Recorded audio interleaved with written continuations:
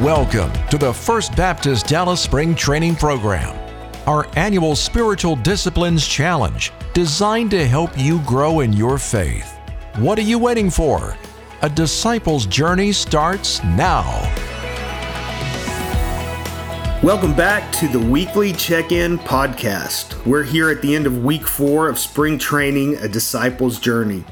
We've been working to form good spiritual habits together over the last month, and we've been reading about the life of Peter. Peter set out on the disciple's journey when he started following Christ. Then he spent 3 years training with the Master. Then we saw last week how Peter stumbled off the path. He made some huge mistakes. But we also saw how Christ met Peter there and he restored him. This week, we saw the difference the Holy Spirit made in Peter's life. So our plan for today is really to see 3 things. First, we need to understand that the Holy Spirit is the church's power. Second, we'll see how Peter did ministry in the power of the Spirit. And third, we'll end by talking about how to rely on the Spirit in our daily lives. You know, even until the very moment of the ascension, the apostles weren't sure when or how Christ's kingdom would come. The book of Acts begins with the apostles asking this question, and it records Christ's answer. Christ orders them to stay in Jerusalem and wait for the fulfillment of the Father's promise when they will receive the Holy Spirit. This much is very clear. The ministry of the apostles cannot start until the Holy Spirit comes. The church can't pursue its mission without the Spirit. The Holy Spirit isn't optional. He's essential. The last 2,000 years, the history of the church is the history of the Holy Spirit's action in the world through God's people. When Peter and the apostles asked Jesus, "Lord, will you at this time restore the kingdom to Israel?" He answers first by saying that his return and consummation of the kingdom is not for them to know.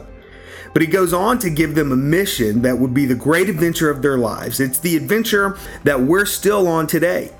In Acts 1:8, Jesus told them, "But you will receive power when the Holy Spirit has come upon you, and you will be my witnesses in Jerusalem and in all Judea and Samaria and to the ends of the earth." That was it. That was the last thing he said to them. He ascended to the Father's right hand, and the angels basically told the apostles to stop staring and to get to work. Jesus had a mission for the apostles, one that would require faith, boldness, and wisdom to accomplish. They were to fan out geographically, working their way from the epicenter, from Jerusalem, into surrounding regions, and then throughout the world. It seems easier in retrospect now that we know what incredible success the apostles had in taking the gospel everywhere, but that was a tall order at the time. Don't forget who we're talking about here. This is the Peter who couldn't keep his eyes open to pray for an hour. This is the Peter who swore that he didn't even know who Jesus was. These were the guys who were huddled together in a locked room just hoping they wouldn't get arrested. And now they're being told by Jesus, "All right, guys, I'm about to leave you, and I can't say when I'll be back with you. In the meantime, go conquer the world." So it wasn't like the Sanhedrin or the chief priest had a sudden change of heart.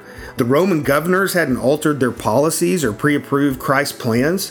Christ didn't give them a new method or a new technology. Nothing about the disciples' situation had changed except for one thing. They were about to receive the Holy Spirit. The Holy Spirit is where we get the power to be able to do what God is calling us to do. Remember, Jesus said, "You will receive power when the Holy Spirit has come upon you." That's the difference. That's how a fisherman could become a preacher and a leader. It was the power that comes from the Holy Spirit, God dwelling in us and empowering us.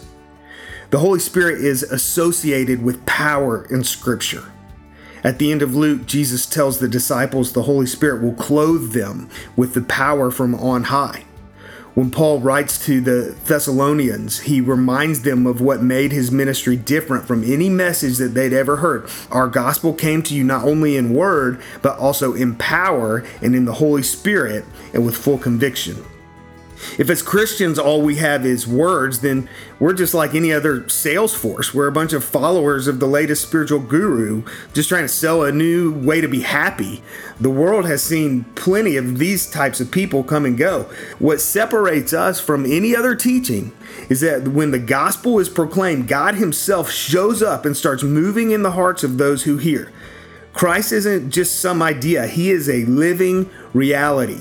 We witness to him not merely by telling people about him. We're witnesses to the living and present God. The God we proclaim is alive. He is alive in us, and he is working through us by his Spirit.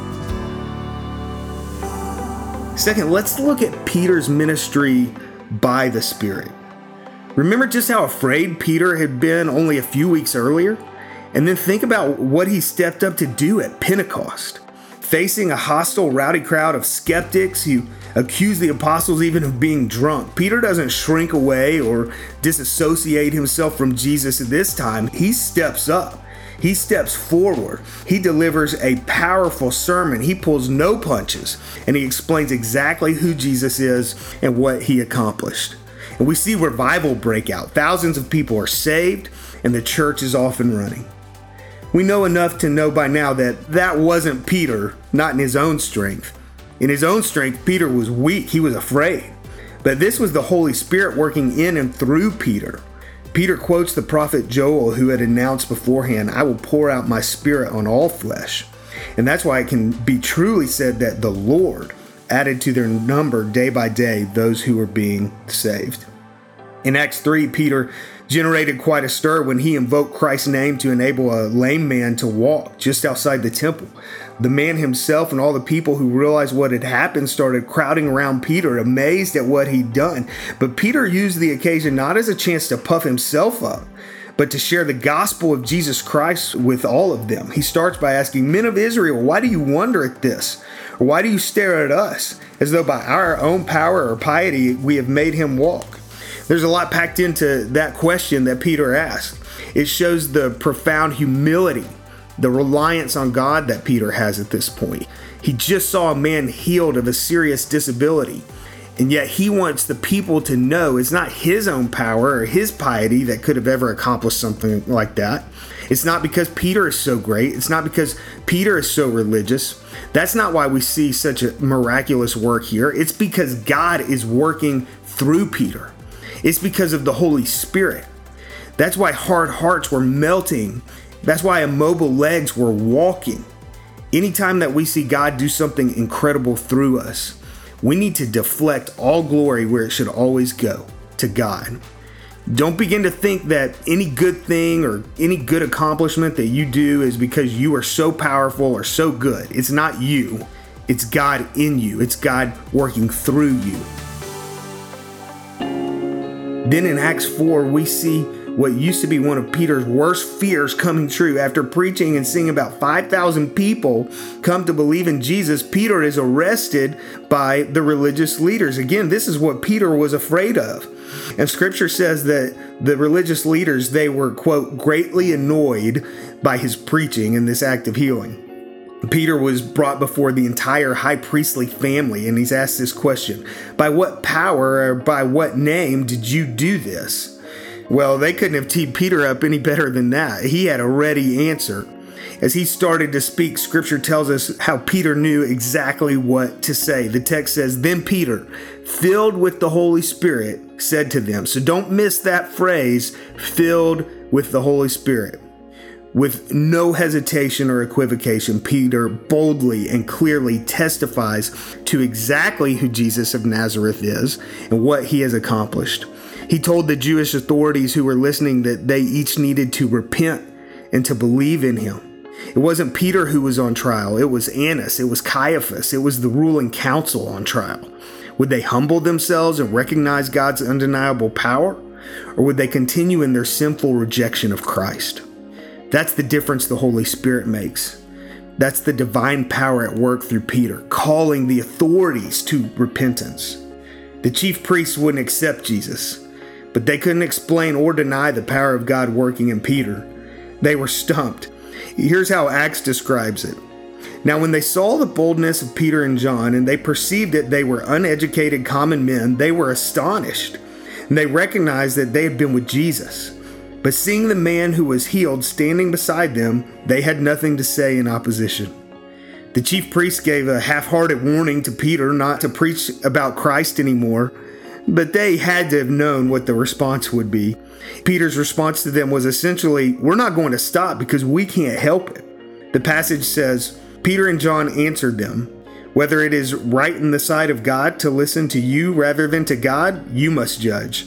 For we cannot but speak of what we have seen and heard." Peter even rejoices that he is counted worthy to suffer for such a noble cause, for Christ's name. If anything, his ministry accelerates and spreads farther the more opposition that he meets. Peter had discovered new strength, the power of the Holy Spirit, and he could not stop climbing. He could not stop making his way toward the summit. He was a man possessed, a man on a mission, with the Holy Spirit driving him to fulfill God's call on his life. You know, we live in a secular age. This affects us in more ways than we realize. Our pastor, Dr. Jeffress, pointed this out in a sermon recently. He said that most people, including Christians, live their lives like functional atheists. They may nominally believe in God. If they were filling out a survey, they might check a box that says they believe there is a God. But for all practical purposes, they live as if God doesn't even exist. Sometimes I ask myself, if the Holy Spirit left our churches, would we even notice? Are we too content to rely on ourselves and our own power to do God's work? What about you in your life? If God withdrew His Spirit from your life, would you notice? Are you relying on Him, keeping in step with Him, filled by Him each day? Or do you live like a functional atheist? That's a tendency we're directly trying to confront here with spring training.